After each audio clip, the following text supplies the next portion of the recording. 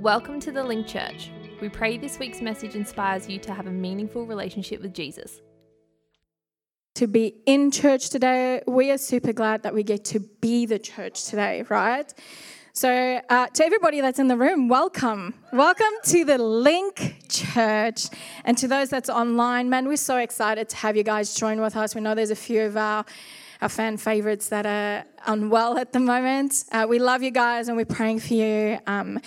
And if this is your first time joining us at the Link, whether it's in the room or online, can I just welcome you on behalf of Pastor Andrew and the Link team. We're just very glad that you are here and you get to share in this experience with us.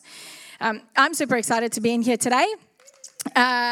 Some new faces in the room. For those of you that don't know me, my name is Lizette and I have the opportunity generally to serve on the A team at the Link, and I am usually in with the Link kids. So I am super happy that they get to experience this with me as well. But I have to admit, I do miss that gauntlet a little bit. They know how to put us through our paces in there. They seem tiny and unintimidating. But my goodness, did I ask some incredible questions that have just over the last few years stretched my faith and my understanding of things. So a little fun fact for you guys on gauntlets. I actually had to go and look this up this week because I'm like, why do we call it like I've gone through the gauntlet, or, you know, they put us through the gauntlet or something like that. So fun fact, a gauntlet is a steel-covered glove that was worn as part of suits of armor during the medieval times. So that guy right up there, that's what a gauntlet actually is. I watched a video, completely irrelevant, on that thing. And it's like modern day guys who are making these, and they are just standing there smashing the heck out of each other's hands with swords, and there is not a scratch on that gauntlet. So that's just fun fact for you. But the other thing that was interesting for me when I read up about this, the throwing of a gauntlet at someone's feet meant that you were challenging them to a duel. Nowadays, we don't challenge people to the duel. We don't take something that is so important in protecting us and throwing it on the ground. We just go to Facebook and Instagram and keyboard warrior our way through this life, right? But here's the interesting thing. So if I wanted to challenge M to a duel, I would take this important glove, I'd chuck it on the ground, which meant I'm challenging you. And she had a choice to accept the challenge or not. If she picked up that glove, she's going, it's on. Or I don't really know what happened if they didn't pick up the glove. To be honest. But here's the thing, okay? So in Link Kids, they challenge us a lot every week. And we have learned to know which challenges to pick up and go with and which challenges to just let slide, right? Yeah. Look, they know, right? I broke it. No, I didn't. I fixed it. But yeah, so a couple of months ago, I suffered only what I can describe to guys as a fortunate lapse of judgment by accepting a challenge that I believe God gave me. And he presented this to me in the lead up to my birthday a couple of months ago. So every year around my birthday, I will actually read the psalm that corresponds with that birthday, right? So if I'm turning 30, I'll be reading Psalm 30. If it's 32, I'll be reading Psalm 32. And I did the same thing this year. Yours maybe. Listen, this is not a comedy show. But I did the same thing this year. I did it a little bit different because I felt like God was stirring me a few weeks before my birthday to kind of be a bit more intentional with this. Because here's the thing, every year this psalm is quite spot on in terms of where I am in life. I can't remember who taught us this. Mama Amelia, I think, taught us this, where every year with your birthday, read that psalm of the year you were turning old, and it will give you encouragement and wisdom. And it does, it absolutely does. But this year I approached this a little bit differently, and I actually started to fast 2 weeks before my birthday. And I was fasting about a few things, but two things in particular 1 was direction, and 2 was wisdom. And I was going through this psalm, and as I'm reading, a few words really started to pop out at me, and they were repeated quite a few times. And the words were righteousness, righteous, and upright. So these 3 words in total appeared 12 times in 40 verses in Psalm 37. Now, if you've been in church for some time, I guarantee you've heard people explain that righteousness simply means to be in right standing with God. So I had questions. What does this really mean? Because I'm searching God for wisdom and direction. Right? I wasn't going in this thing looking for righteousness. So what does righteousness really mean? What does it really mean to be in right standing with God? And is righteousness something that I have to do? And if it is, what do I need to do? And is righteousness something that I am? And if I am, how do I become that? So lots of questions, not what I was asking for. So I believe God threw down this gauntlet and he challenged me to go down this rabbit hole of righteousness. Because if it appears 12 times in 40 verses, to me that's important. And just purely the fact that that really stood out to me. And it's got to be important because maybe, just maybe, the answers that I was looking for regarding direction and wisdom has something to do with this thing called righteousness. So I have to admit, when I accepted this challenge, at first I was a bit embarrassed and frustrated because it felt like I was frustrated with the fact that why does it feel like God has to present this challenge to me? Why do I now, at 37, have to embark on this journey on figuring out what righteousness is? And it would have made sense if I had been a Christian for a year, 2 years, but I haven't. I grew up in church, right? I've been saved since I was 13. So for the last few decades, not only have I grown up in church, I've been in church, I've been actively involved in church.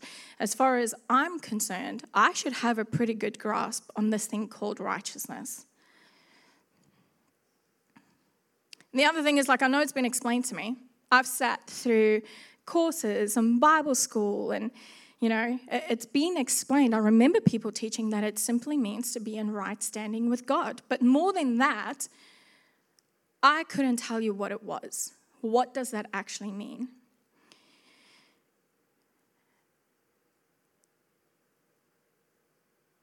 And if I haven't wrapped my head fully around this concept of righteousness by now, what does it actually say about my righteousness? Because I'm trusted every week to teach the next generation about the goodness of God and the grace of God, and trusting that they will take this thing and lead us. But if I don't understand what righteousness is, what am I doing? What has gone wrong? But then I also was reminded that I've had conversations with people that I regard as mature Christians. And I was humbled because I was reminded that even as a mature Christian, having been in church for decades, we are not expected to know everything. I've spoken to people who only just recently found out that Rahab was a prostitute. They knew she was a prostitute, but they didn't know that she was in the lineage of Jesus. God used her for our salvation today, right? Somebody else that I've spoken to over the last few years, also highly respect them, consider them a mature Christian. I've learned heaps from them. They didn't know that it wasn't 3 wise men that brought gifts to Jesus when he was born. It was 3 gifts that were brought by wise men, right? Because we have pictures that are drawn that puts 3 wise men in there, each with a gift. And so I found this verse in Proverbs 9, verse 9, and it says, "Instruct the wise, and they will be even wiser. Teach the righteous, and they will learn more."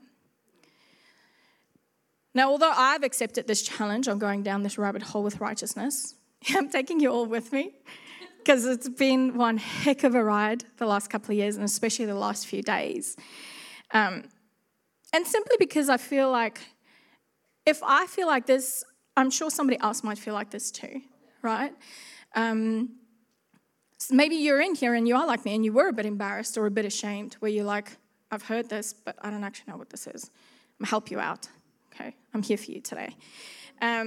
Maybe you're in here and you're a new Christian and you've maybe never heard anybody preach on righteousness because it's very new and very fresh to you. That is okay. That is why we are here, right? Some of you might have been in church for a very long time and you might be sitting there thinking, I have got this down packed. I know what it is. Buckle up. Because it might very well be that it turns out like I was, where I was like, hang on, I didn't actually know this, right? And again, he says, instruct the wise and you will be wiser, okay? Or maybe you're in here and you have no relationship with God. You've never been in church. You don't have anybody setting examples, anybody that can teach you or you can talk to. But by the end of tonight, I'm praying that you might very well find out that, you know, there is incredible access to righteousness for you. So let's jump in. I'm going to do my best to keep this as simple as possible because, like I said, rabbit hole. If you guys could see the picture, I wanted to show you of my journey. I deliberately didn't. It was getting crazy, right? Because Habakkuk 2 verse 2 says, then the Lord said to me, write my answer plainly on tablets so that a runner can run the correct message to others. So my job here and what I believe God has instructed me to do today is not to confuse things for you or for me, right? So here we go. What does righteousness mean? You might have heard me say earlier that it means to be in right standing with God, and that is true. But my question was, what does being in right standing with God mean? So I'm going to take us through a little bit of a word study. This one's for Heinrich.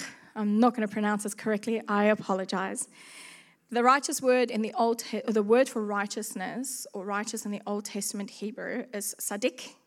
Did I say that right? Close, yeah.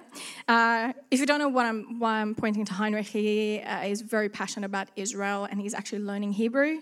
He's actually going to proper Hebrew classes and stuff. So, but this Old Testament Hebrew word describes human beings who walks with God and follows his ways. They're described as being morally upright. And then the New Testament Greek word, I'm not going to try and say this. Dikaiosine. Right? Dikaiosine. Okay? Dikaiosine. We're going with that one. If you want to know how to write these words and it's something that interests you, come speak to me. I've got the spelling here. But that word basically means meeting remember this is the New Testament. It says meeting the demands of God's law. So I know some of you have just heard law and you have tapped out and gone, I am saved by grace and I am no longer under the law. Stay with us. Do not check out, okay? Righteousness has to do with our character in relation to God's character, because God's character is the definition of all righteousness, okay? So this means that if it doesn't look like God, you heard that thing like smells like chicken, tastes like chicken, must be chicken, okay? If it doesn't look like God or sound like God, then it probably isn't God. It is not righteous, okay? So your righteousness and my righteousness is determined in terms of God's character, okay? It sets the standard. In other words, do we live up to the standard that God has set? So now that we know what righteousness means, it simply means that God has set a standard, which is his character, and I have to live up to that standard. Now that we know what it is, we need to know what it's going to look like. To know what righteousness looks like, we need to know what the character of God looks like, because righteousness is defined by God's character. And how do we find what God's character looks like? See a lot of questions? This rabbit hole just took another weird turn. We find out what God's character looks like by getting into the Word of God. Okay? The Old Testament and the New Testament is full of accounts of God's grace and mercy, his love, his compassion, his deliverance, forgiveness. He gives hopes, he provides strength. Those are just some of the few that's popped to my mind without actually going into a deeper rabbit hole and research, right? He's generous, right? Old Testament and New Testament. We have a generous God. So these are some of his characteristics, and we find that in the Word of God. And if you're sitting here and you're thinking one of two things, you're either thinking, I have done all those things, I am a righteous, tick. Or you were thinking, I am none of those things, so I can't be righteous. And here's where we're going to level the playing field. We're about to jump into the actual word. We're going to level the playing field. And how do the young guys say, sorry, not sorry, for bursting your bubbles, either of those bubbles. Because if we turn to Romans chapter 3, if you do have a Bible here, I'd encourage you. I'll give you a few seconds. Romans chapter 3. These guys are learning how to use their Bibles. You'll see they are ready. They've got their Bibles. So races on New Testament, Romans. You'll find it in the New Testament. We're going to give them some time. They work hard to know how to do this. Amen. Okay. Romans chapter 3. They've put it there up the top for you guys so you can catch up. Okay? So we jump into this. It says from verse 10, it says, as the scriptures say, no one is righteous, not even one. No one is truly wise. No one is seeking God. All have turned away. All have become useless. Like, that's great. I don't want to hear that. No one does good, not a single one. Their talk is foul, like the stench from an open grave. Now, I've never stood in front of an open grave, but I have smelt a decomposing animal. It is disgusting. Okay? Their tongues are filled with lies. Snake venom drip from their lips. Remember, it's talking about nobody's righteous. This is talking about what unrighteousness looks like. So if you want a good description of what it looks like to not be righteous, this is it. Their mouths are full of cursing and bitterness. I've done that one. They rush to commit murder. Destruction and misery always follow them. They don't know where to find peace. That's an interesting word that popped up a lot, was the righteous finds peace in God. Side note, that's a freebie for you. They have no fear of God at all. And then verse 19, it says, obviously, because this is all obvious to us, the law applies to those to whom it was given. For its purpose is to keep people from having excuses and to show that the entire world is guilty before God. For no one can ever be made right with God by doing what the law commands. The law simply shows us how sinful we are. That was pretty good description of what unrighteous looks like. But it is a bit of a downer. I'm not going to lie, because there's a few things in there that I might have ticked those boxes. Sin came into this world, and since the Garden of Eden, people have been unrighteous inherently. What that means is, in and of ourselves, there is no righteousness. It doesn't matter who you are or where you come from. There is no righteousness in this. In you, okay? Sin, by the way, for those of you that were sitting here and thinking, I know quite a few sinners. They drink and they smoke and they do drugs and they sleep around and they've murdered and they've stole or they've been in prison.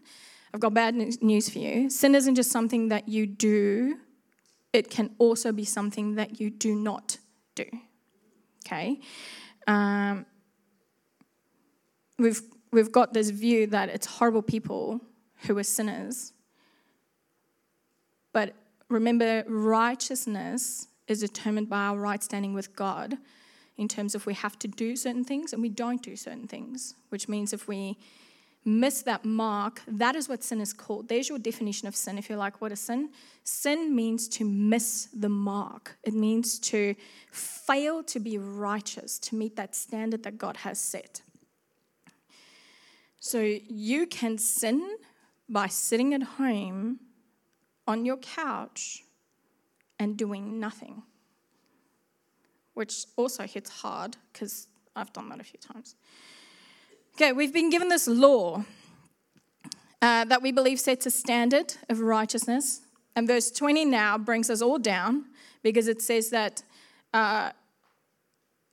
even if we obey every command in this law, that is not going to make us righteous, which is very discouraging because what am I supposed to do now? You're telling me that I've got to be righteous. Here's how you be righteous. But just by the way, you can never meet the standard. You will never be righteous. So if nobody can become righteous, then what's the point? Why are we even talking about this thing called righteousness? So we go to verse 21. And it says, but now. And those are some of my favorite pieces of words in the Bible. It's all this hard-hitting stuff. And then God goes, but now. But now God has shown us a way to be made right with him without keeping the requirements of the law. As was promised in the writings of Moses and the prophets long ago. Verse 22, we are made right with God by placing our faith in Jesus Christ. And this is true for everyone who believes, no matter who you are, no matter who we are. For everyone has sinned. Because remember, sin isn't just something you do. It can be something you don't do. We all fall short of God's glorious standard, yet God in his grace freely makes us right in his sight. He did this through Christ Jesus when he freed us from the penalty of our sins. For God presented Jesus as the sacrifice for sin. People are made right with God when they believe that Jesus sacrificed his life, shedding his blood. The sacrifice shows that God was being fair when he held back and did not punish those who sinned in times past. For he was looking ahead, right? Vision. God was looking ahead, and he included them in what he would do in this present time. God did this to demonstrate his righteousness. For he himself is fair and just, and he makes sinners right in his side when they believe in Jesus. If it feels like he's repeating itself, it's good, because it means that we need to hear it again. Verse 27, can we boast then that we have done anything to be accepted by God? No, because our acquittal is not based on obeying the law, it is based on faith. So we are made right with God through faith and not by obeying the law. After all, is God the God of the Jews only? Isn't he also the God of the Gentiles? Of course he is. If you don't know what a Gentile is, if you were not an Israelite, you are a Gentile. I'm a Gentile. Most of us in here would be a Gentile. Isn't he the God of the Gentiles also? Of course he is. There is only one God, and he makes people right with himself only by faith, whether they are Jews or Gentiles. So this is awesome. Downer, now we've been told, awesome. We are saved by grace and by faith, nothing we can do other than that. We just have to believe. So great, we can finally get rid of the law because it's all about faith now. Wrong. Rabbit hole. I hope you guys are keeping up with my rabbit hole. Verse 31 of Romans 3. So this is the very, very next verse. It says, well then, if we emphasize faith, does this mean we can forget about the law? Of course not. In fact, only when we have faith do we truly fulfill the law. So why is righteousness important? Okay. If your righteousness was not important, then there is no need for salvation. Salvation means to be delivered or rescued from a dangerous situation. Not walking in righteousness and being right standing with God is dangerous. What dangerous situation did we need to get saved from? Sin, right? Again, not something we just do. It is something that we also don't do. Sin took us out of right standing with God, meaning we lost our righteousness because of sin.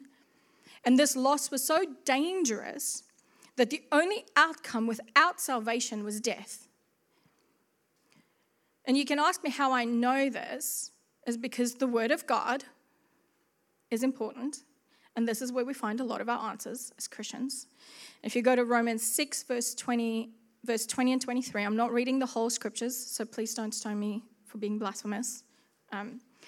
Verse 20, it says, when you were slaves to sin, you were free from the obligation to do right. So we are sinning, we're slaves to the sin, we don't have to do right. What does it matter? But it also says to us that the wages of sin is death. It means that you're getting something in return for your sin. And what you're getting in return is death. So I'm going to try and wrap this up for us in a nice little take-home package. The cross of Jesus is a public demonstration of God's righteousness. In other words, God transfers the righteousness of Christ to those who have faith in him, who trust in him. So Jesus was crucified for our sins, and he was crucified for the reason that we are no longer in right standing with God. Sin, right? We are now no longer righteous. That's what God was. That is what Jesus was crucified for, is our broken relationship. We are now no longer right before God. Luke 9, verse 23 and 25. Jesus says to a crowd, so Jesus is teaching and he's saying to a crowd, if any of you want to be my follower, you must give up your own way, take up your cross daily and follow me. If you try to hang on to your life, you will lose it. But if you give up your life for my sake, you will save it. And what do you benefit if you gain the whole world, but you are lost and destroyed? So I thought about this a lot lately, because why would Jesus tell them to take up their cross daily if they wanted to follow him? Because isn't that what he went to the cross for? He went to the cross so that we could live in righteousness, that we could be saved, that we could be set free from our sin. And I would like to share a thought with you, and there is no scriptural backup for this thought. This is what I got from a lot of this, and I just want to share this with you. Maybe taking up our cross daily involves taking stock of the sin in our lives that if it wasn't for Jesus, would be taking us out of righteousness or right standing with God. So yes, Jesus did die for our sins once and for all.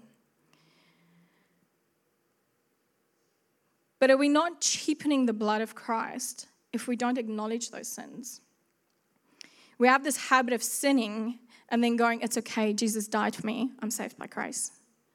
When really shouldn't it be, it's not okay because Jesus died for me.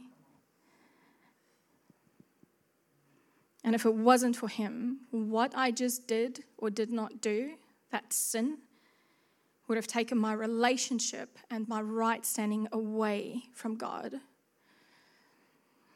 So maybe you're sitting there and you're thinking, I've been doing that because I have, right? And if I've been doing it, somebody else must have been doing it somewhere. And I've been cheapening the blood of Christ. But I don't know what to do. How do I change this? The answer is the Bible and the Word of God. So welcome to the other side of my rabbit hole. We're on the home stretch. There is light. We are making it. I want to share with you the piece of scripture that set off this whole journey for me and the lead up to my birthday. Psalm 37, verses 30 to 31 in the New King James says, the mouth of the righteous speaks wisdom, and his tongue talks of justice. The law of his God is in his heart, and none of his steps shall slide. As I was going about my research and my search in like wisdom and direction in the lead up to my birthday, I realized that maybe what I needed wasn't a different understanding of wisdom or God to give me a more clear direction. Maybe what I needed is a better understanding of righteousness and the things that are in my life that is preventing me from walking in wisdom, from hearing from God. And so what is the law of God? Because again, I said don't tap out when we hear this word law, okay? Romans 13, verse 10, 8 to 10 in the New Living Translation. He says, if you love your neighbor, you will fulfill the requirements of God's law. For the commandments say, you shall not commit adultery. You must not murder. You must not steal. You must not covet. These and other such commandments are summed up in this one commandment. Love your neighbor as yourself. Love does no wrong to others, so love fulfills the requirements of God's law. But that's the law. What does the Bible have to do with it? And my question is this, what does the Bible not have to do with it? How can we expect to inspire people to have a meaningful relationship with Jesus if we don't get into the Word of God that teaches us how to love God and love people? We simply cannot do it without the Word of God in our hearts, because that's what he's saying. You put my law in your heart and you will love people. And that is the commandment, is loving people. We are living in a dying world, and it doesn't take a rocket scientist to look around and see that unrighteousness is everywhere. And the only way that I believe we can make a difference is by getting the Word of God back into our hearts and then into the hands and the hearts of others. And if you're looking for, I'm just going to give you 2 scriptures that I love about this, why the Word is so powerful. It says, my child, pay attention to what I say. Listen carefully to my words. Do not lose sight of them. Let them penetrate deep into your heart, for they bring life to those who find them and healing to their whole body. The Word of God brings life and it brings healing. That's in Proverbs 4, verses 20 and 22. And then one of my all-time favorites, it says in Hebrews 4, verse 12, for the word of God is alive and powerful. It is sharper than the sharpest two-edged sword, cutting between the soul and the spirit, between joint and marrow. It exposes our innermost thoughts and desires. The word of God helps us to recognize those thoughts and desires that are taking us out of right standing with God, or would have taken us out of right standing with God. So I want to pose my own challenge to you guys, because here is where I believe something like the Bible Project is crucial, okay? We've just looked at a couple of scriptures that talks about the power of the word and what it can do for us. And I'm going to share this with you. I was listening to a podcast this week, and it was quite disturbing. It was a Christian podcast, but the information was not great. They were saying that there's 7,000 language groups in the world, of which almost 4,000 do not have a Bible in their language. And I went and actually looked that up because I'm like, that can't be right. And if the guys can put that guy up, right? So this is the current January 1, 2023 status of the Bible availability in the world. This is not even saying those people. So there's left-hand group, I'm in the way. This left-hand group here, we can see that 5.9 billion people have a Bible available in their language, okay? The whole Bible. But there's 3,776 language groups that don't have access to any. Not part of the Bible, not the New Testament, nothing, right? I don't know if you guys recently checked how many translations we have in English, but it just doesn't seem right that 201 million people have no scripture, and only 5.9 billion can actually access a full Bible in their language. That's almost, Kurt, what's the math? 1.5 million people that have no access to what I'm holding here. No, I'm wrong? That's all. It's a lot of people. It's a lot of people, right? So we're expecting a world to walk in righteousness, and we're confused why the world is in chaos when they don't have something that we have access to teach them about God's goodness and their grace. So here's my challenge for you this week. We're about to purchase a whole bunch of Bibles. And it's thanks to your, I see Nana Rose's face just lit up. It's thanks to your generosity. This week, over the next 2 weeks, we'll be able to purchase our first lot of Bibles. Here's my gauntlet. I don't have a glove. My challenge for you. Find out how many of that 5.9, don't worry about putting it up, that 5.9 billion people who have access, do you come across this week that don't actually have a Bible? And we will bless them with one. Because it's just not okay that they don't have one, right? I don't know how to put a Bible in the hands of people who doesn't have it in their language. But I can put a Bible in every person's hand that walks through the door.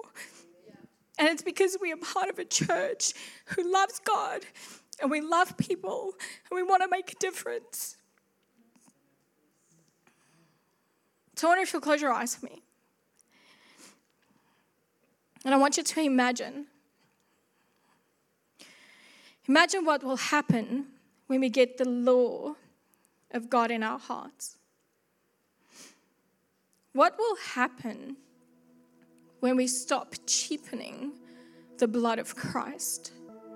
How different will your life look? What will happen when we choose to live lives that are actually representative of the sacrifice that Jesus made?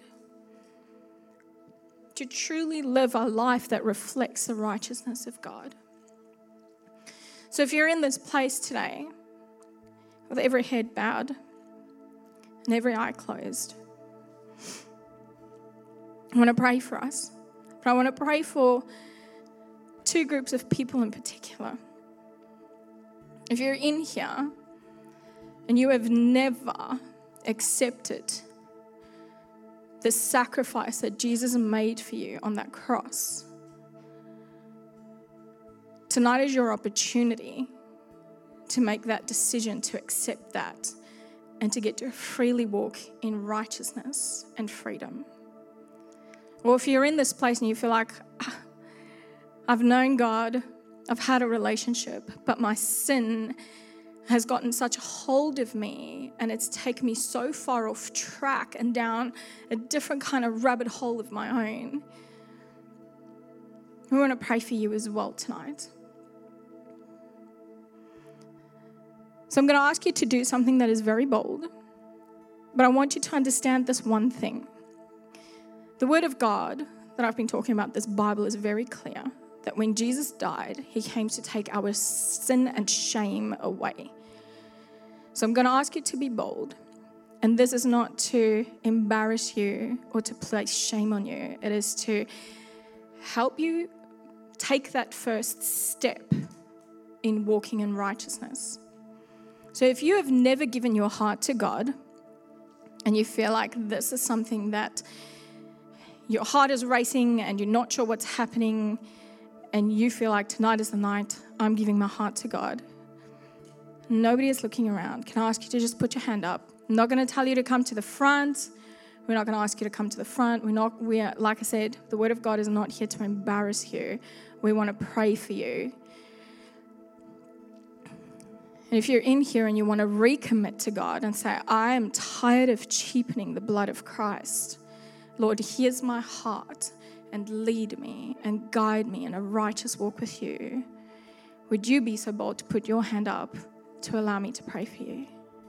Thanks for being with us. We hope this message leaves you stirred to a place of action. If you made a decision to receive Jesus as your Lord and Saviour, need more resources, or want to take your next step, linkthechurch.org has everything you need. Until next time, from everyone at the Link Church, God bless.